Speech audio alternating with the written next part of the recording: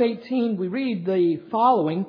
Luke chapter 16, verse 18. Everyone who divorces his wife and marries another commits adultery, and he who marries one who is divorced from a husband commits adultery. Now, the Lord Jesus Christ here has been teaching about the Word of God. We saw last week how Jesus has been explaining that the law of God and the prophets were pointing God's people to Jesus. In John chapter 5, Jesus said, "You search the Scriptures because in them you think you have eternal life." And Jesus reminded the Pharisees and others that they spoke of Him. Jesus Christ, boys and girls, is central to the message of the Bible. The Old Testament points us towards Jesus Christ, and the New Testament confirms that. And so Jesus told us last week that the law and the prophets were proclaimed until John. And since that time, the gospel of the kingdom has been preached, everyone forcing his way into it. Now, we come to another section here in verse 18 where Jesus is still explaining, I think, the law of God and how we are to understand this, because you'll remember that the Pharisees were often distorting the Bible. Now, the Pharisees often, both in Jesus' day and today, often have seemingly a reputation that they are really upholding the law of God, that they are the standard bearers of God's law. And I think one of the things that we see in our text here, but also we see it, I think, even more so in Matthew's account, because Matthew goes into greater detail of this passage, and Matthew explains it more in the Sermon on the Mount, that really, far from being standard bearers of the law of God, the Pharisees often were perverters of God's law. They actually lowered the standard of God's law. That the law, they made it easier, quote unquote, to obey so that they could be self-righteous. But the law was never to be understood that way. The law was to be seen as high and holy, and for a sinner, hopelessly unattainable, except for the grace of God in Jesus Christ. That was the purpose of the law, to instruct us, to tutor us to Jesus Christ. And it should not surprise us that when it came to the seventh commandment and the commandments surrounding marriage, that the Pharisees failed in God's law as well, in the teaching of God's law, let me say. And that is, they often made provision for divorce that the Bible did not make. And that Jesus here is actually correcting some of the incorrect and false teachings that the Pharisees had with regard to marriage and divorce. And so Luke summarizes it here. Everyone who divorces his wife and marries another commits adultery. And he who marries one who is divorced from a husband commits adultery. Now, why does Jesus say this? Well, because the Pharisees had been distorting the teaching of Moses. I want you to turn with me for a minute to Deuteronomy chapter 24, please. Because I need to really set the table so we can understand properly what is Jesus explaining here about marriage and divorce. Matthew, in his gospel, goes into a little more detail than Luke does. But in Deuteronomy chapter 24, in the first few verses we find this.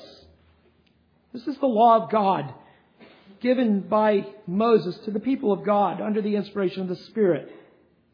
Look at verse 1 in Deuteronomy 24. When a man takes a wife and marries her, and it happens that she finds no favor in his eyes because he has found some indecency in her, and he writes her a certificate of divorce and puts it in her hand and sends her out from his house. And she leaves his house and goes and becomes another man's wife. And if the latter husband turns against her and writes her a certificate of divorce and puts it in her hand and sends her out of the house, if the latter husband dies who took her to be his wife, then her former husband who sent her away is not allowed to take her again to be his wife, since she has been defiled. For that is an abomination before the Lord, and you shall not bring sin on the land which the Lord your God gives you as an inheritance. So the law of God here is saying if a man marries a woman and he finds some kind of immorality within her conduct that violates the vows of the marriage, that he was permitted to write her a certificate of divorce and send her off. Now, the trouble is that the Pharisees had perverted the teaching of Moses here. But the Pharisees began, according to commentators on the Bible, give all kinds of superficial reasons even for permitting divorce. And they come to Jesus and they say, is it permissible to divorce? And so what Jesus does here is he's saying, you have to understand that Moses here is giving us this law, not because it's supposed to be the normative, but because God is dealing with a redeemed people who still yet have hardness of heart. And that is, there is still, even within the redeemed community, those who commit adultery and commit fornication and indecency. And in those situations, you are permitted to divorce. But that had been distorted as a means of all manner of excuses. And so that rather than having a high view of marriage, the Pharisees had perverted it and actually had a low view. And so in order to demonstrate this, what does Jesus do? He takes us back to the original institution of marriage in Genesis chapter 2. If you have your Bible, turn with me there to Genesis chapter 2. Now, this is important, I think, in our day as well. I think for decades, the church has been guilty of looking the other way at unbiblical divorces. And I think it has opened the way for all manner of confusion with respect to marriage, even now with the so-called gay marriage or homosexual marriage, where now our government is permitting men to marry other men and women to marry other women. And I think the church shares some of the blame for that. Because I think when we were not upholding God's word with regard to marriage, what was happening was marriage was becoming increasingly seen as a commodity that could be dispensed with if it no longer satisfies for any kind of vain, immaterial type of reason. And when that becomes the view of marriage, well then marriage is open and subject to be redefined. If marriage is simply something of a matter of convenience, and when it's no longer convenient, you can get out of the marriage, well then why can't marriage be something for others? If a man can have multiple wives, the argument goes, why can't a man have one faithful man as a husband? And so that's, I think, how we found ourselves here. So I think we need to be careful that we not make too many assumptions that we understand what marriage is all about. There's a lot of confusion out in the culture, and maybe some of you, even today, have questions about what is marriage all about. So look with me at Genesis chapter 2, and let's look at verse 18 here. Because this is where Jesus himself takes us when he's addressing this subject of marriage and divorce with the Pharisees. Now, Moses writes, under this inspiration of the Spirit, then the Lord God said, it is not good for the man, that is Adam, to be alone. All right, so boys and girls, Adam is in the garden by himself. I will make him a helper suitable for him. That is, he will make a helpmeet, one who is compatible to Adam in every way. Out of the ground, the Lord God formed every beast of the field.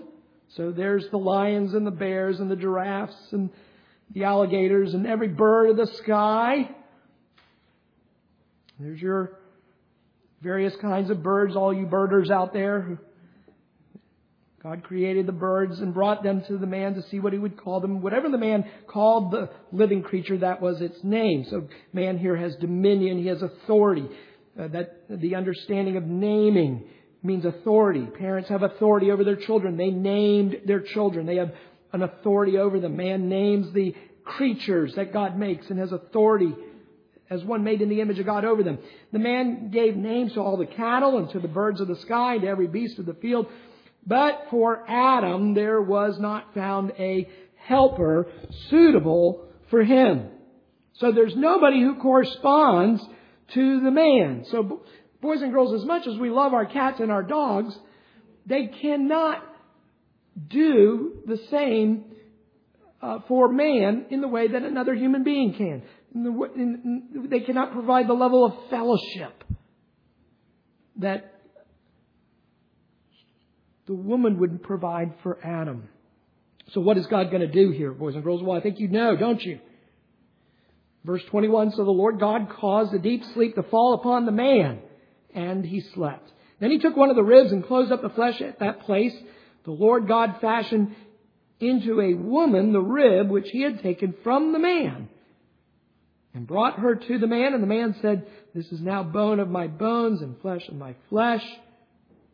She shall be called woman, because she was taken out or from the man. And then what is the application? Moses tells us in verse 24 and 25. He said, for this reason, a man shall leave his father and his mother and be joined to his wife. They shall become one flesh. There's a union there that should not be broken. What God has joined together, let no man put asunder. And the man and his wife were both naked and were not ashamed. So notice here that God is pronouncing the goodness of His creation, but there is one aspect of the creation that was not good, and that was that man was by himself. He is an image bearer of God, and yet he had no fellowship corresponding to his own nature. And so God declares this to be not good. And so God seeks to remedy that by the institution of marriage. And so we see that marriage is not, as feminists would say, a byproduct of the fall. This is not some invention of man in order to tyrannize the woman. This is a creation ordinance. This is prior to the fall. This is pre-lapsarian. This is something along with work. Work is not a curse. Work has been cursed because of the fall, but work is good. There was work to do. Name the animals. Tend to the garden. Marriage, likewise, is a creation ordinance. It is something that is good. Proverbs says he who finds a wife finds what is good. So this was the first reason for marriage. And we need to understand that. The first reason for marriage is companionship. It's fellowship. There are other aspects to marriage. Procreation, of course. Building up the holy seed of the church of the Lord Jesus Christ. That children be nurtured in the fear and admonition of the Lord, and that God might be pleased by His Spirit to use that institution for the furtherance of His kingdom. But the first and primary reason is that of fellowship, of companionship. Now, man is put to sleep, and God takes a rib from Adam. Now, why is that? Well, because we are to see that Eve has the same essence as Adam, and yet is distinct from him. In 1 Corinthians chapter 11, verse 7, we are told that woman was made for the man. The woman is a gift from God to the man. Husbands must treasure their wife because of this reason. Even as Jesus Christ loves the church, His bride. Husbands, you are to love your wife, to die for her, to wash her with the water of the Word. Ephesians chapter 5, verse 25 to 27 talks about this very thing, that husbands, you are to imitate the Lord Jesus Christ in the way you relate to your wife. Jesus humbled Himself by becoming a man and coming into this world to take our place, to die for our sins and to atone for the sins. Now, of course, we do not atone in the same way Jesus atones for our sins, the sins of our wife, but we are to express, nevertheless, that kind of love and devotion. Men should be astonished and at times, I think, overwhelmed by the standard that God has set before you as to how to love your wife. It's a perfect standard of divine love in human form in Jesus Christ. The love of Jesus Christ for the church is the standard. There is no greater love than this, that the Son of God should become a man and lay down His life for us. There is no greater love than this. And if you do not know Jesus Christ this morning, I want to invite you to come to know Jesus, because you will never know love in its best and purest form until you know the love of God in Jesus Christ. And you'll never be the husband you need to be if you don't know the love of Jesus Christ. Because the love with which you are to love your wife, you must receive from God through faith in Jesus Christ. And so we love our wife best by loving her second. By loving Christ. Having faith in the Lord Jesus. Drawing from the grace of God in Jesus Christ. We then, by God's Spirit, are enabled to lay down our own lives. Boys and girls, this is something you need to think about. Young men, this is why you need to study the gospel. One of the reasons, among many, you need to study the gospel. It's to help you to become a better husband, a better father. Galatians chapter 2 verse 20 says this, "The life which I now live in the flesh, I live by faith in the Son of God who loved me and gave Himself up for me."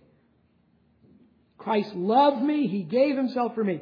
And I receive that love of Christ, and I go and I love my wife, my children like that. Ephesians 1:7, "In Him we have redemption through His blood, the forgiveness of trespasses, according to the riches of His grace." And we could go on. Ephesians chapter 2 speaks of this love. "By God, being rich in mercy, because of His great love with which He loved us, even when we were dead in our transgressions, made us alive together with Christ. By grace you have been saved." Ephesians 5:2, "Walk in love, just as Christ loved you and gave Himself up for us." Philippians 2, I already commented on in prayer that Christ, not considering it equality, a thing to be grasped, emptied Himself, not of His divinity, not as the liberals say, emptied Himself of the prerogatives of being the Son of God, emptied Himself of the privileges. He became a bondservant for us. He laid down His life for us. Romans 5:6, "While we were still helpless at the right time, Christ died for the ungodly." Romans 5:8, "God demonstrates His own love toward us in that while we were yet sinners, Christ died for us." So again and again and again, the New Testament is always reminding us of this infinite love of God that angels look into and can see no bottom. It has no height. It has no width. It has no depth. It has no breadth. It's an infinite love.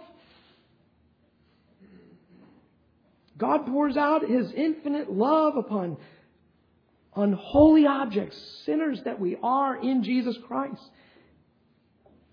And now He tells us this is the kind of marriage that we are to have. A marriage that reflects the love of God for His church in Jesus Christ. The man is to die to himself for the sake of his wife. The man must be mortifying his own sin nature. He must be denying himself. He may not live as he did before he was married. Very important, young men. When you take a wife, you may not you may not continue to live as though you were a single man. Your priorities have been radically altered now. You have a tremendous responsibility now to put your wife and her needs, her desires, above your own. Even conjugal love is to be self-denying. Many men look at conjugal relationship with anticipation. That is fine and good. But we also need to see it as what we give, not just receive. Christ gave Himself because He loved us. He delighted in us. Proverbs chapter 5, verse 18, verse 20 says, "Let your fountain be blessed and rejoice in the wife of your youth. Be exhilarated with her love." 1 Peter chapter 3, verse 7 says, "Honor your wife as the weaker vessel." It's a tendency for men to disrespect weakness. Men can get impatient when his wife doesn't get to the point. Men need to learn patience. Men need to realize her weakness is not to be understood as a problem. In much the same way that China has a weakness to it because it has an elegance to it, a beauty to it. The weakness is not to be understood as something to be solved. The weakness here is to be appreciated. That the woman is made differently than the man. And we need to be careful that we love our wife. We not subject her to ridicule or touchy humor, as the Puritans would call it. You know what that is. Humor that has a little sting, a bite to it. What is the love to do? What is the love to do? It is to reflect the love of God in Jesus Christ. But the love that we have in marriage is to also lead to holiness and sanctification. And Paul brings this out in Ephesians 5 verse 26. And when you begin to see this, and you say, why are you going into all this? Because I want you to see the subject of marriage and divorce in this context here. Because I think when you see the union that is involved in marriage, as it reflects the union you have with Jesus Christ, we begin to see, I think, the awfulness of divorce.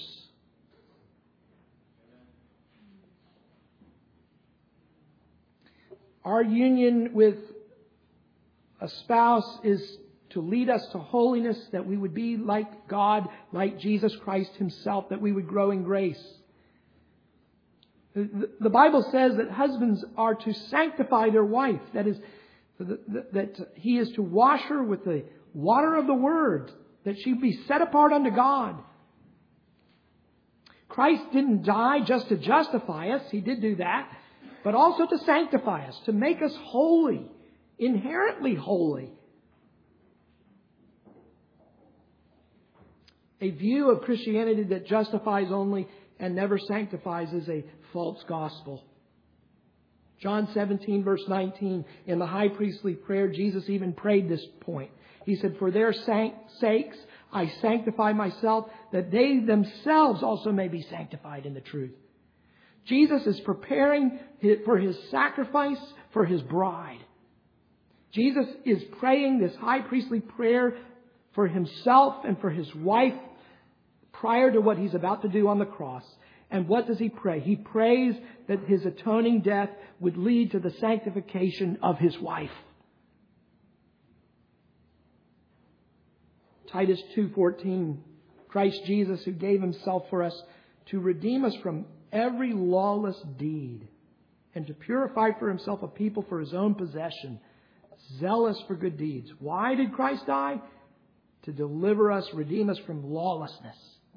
Deliver us from sin, continuing in it.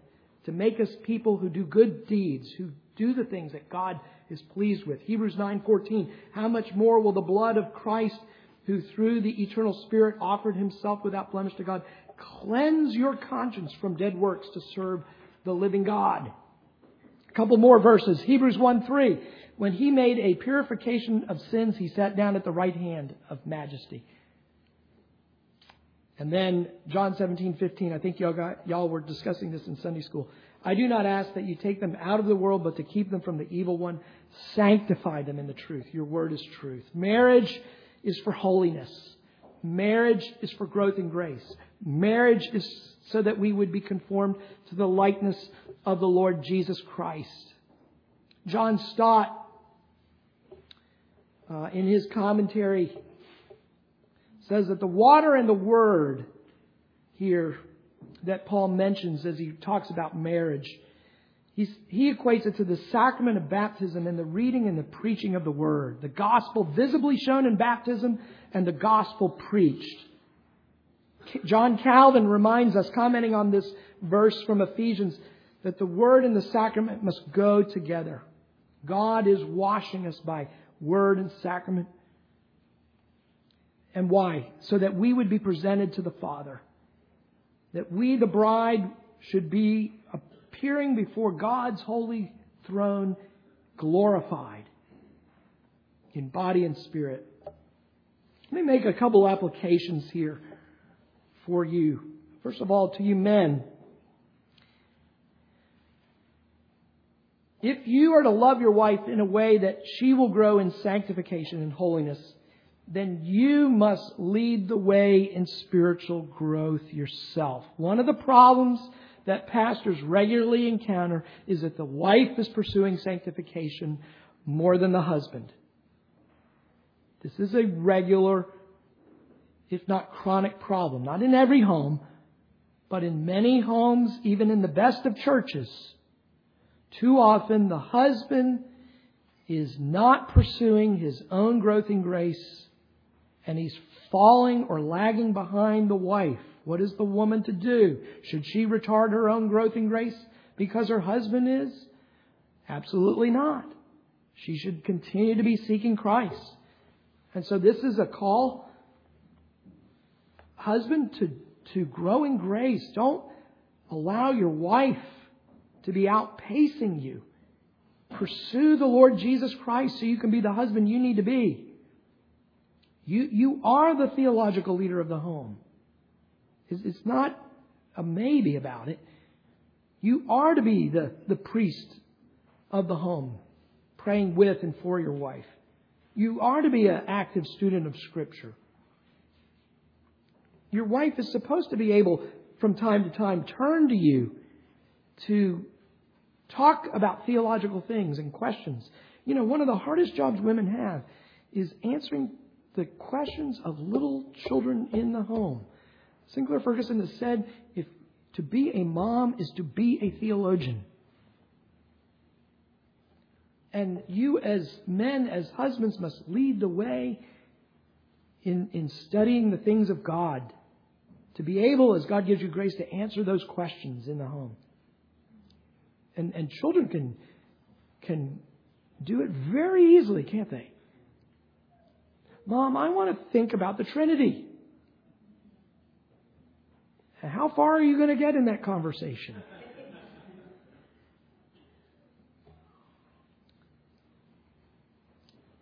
What can you do? Let me give you maybe a little bit of pious advice here for the men. If you find yourself not progressing as maybe your conscience is testifying that you should be, let me give you some suggestions what you might be able to do. Number one, call me. Call an elder in the church. Let's get together. Let's talk about it. Let's meet. For lunch, for breakfast, after work, whenever. And let's talk about what we can do to help you with that. Call one of the elders in the church. Ask them for help. One of the best places to start is simply by admitting you need some help. Maybe we can put a book in your hand that will help you. I know men often are not always readers, but let's take baby steps and just read a couple pages a day. If that's where we are, then let's just start there. We're not asking you to complete Turretin's, 3 volumes this summer. Let's just take some more simple books and try and begin to work on some of those things that you need to work on. I am a real promoter of this, and even among Presbyterian circles, this book is on hard times. And it's the simplest little book. Even a man would read this. It's the shorter catechism. It's 107 basic questions and answers that you can learn the basics that you need to know about God and about the law and about the gospel and about Christian evangelical faith and our duties, about the Lord's Prayer, about the Lord's Supper, baptism. All of these things are contained in this little book. Read this book. Go over it as a family. Memorize it. It's a real help. This is basically, what is this little book? People say, why study the catechism? It's systematic theology in 32 tiny pages. Tiny pages. It's a basic systematic theology course. That's all this is. It was put together by the Westminster Divines in the 17th century, and I think it's still a great tool. Let me get back here then to the subject at hand with Luke. Jesus, when dealing with this subject of marriage and divorce, went back to the garden, to its institution. the marriage of Adam and Eve was to be a prototype for marriages in general.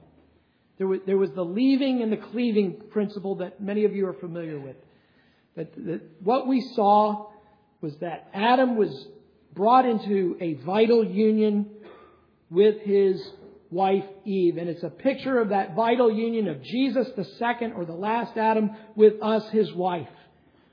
That union brought about by faith in Him.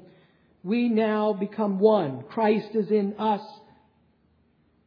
And He is the head and we are the body. And likewise, marriage is to be a picture of this, where you young people, you will one day, by God's grace, you will leave your home. And most of you, unless called to the vocation of singleness, you will probably enter into marriage and you will cleave to that husband, to that wife. You will become one flesh now. Sin obviously has disrupted this picture by the fall. And so now marriage is tainted by sin, and there are problems in marriage, and sometimes those problems do lead to a biblical divorce when there is adultery. The law said that if one was caught in adultery, what was the penalty? The penalty was a capital penalty.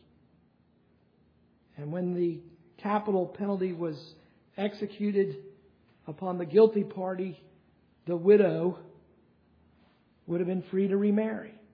And so I do believe that the Bible does teach, even in the gospel age, that adultery is a significant violation of that marital union, that the innocent party has the right to separate lawfully. And there may be very unusual circumstances of abandonment where it might be permitted, where the spirit of that covenant is broken. But that is it.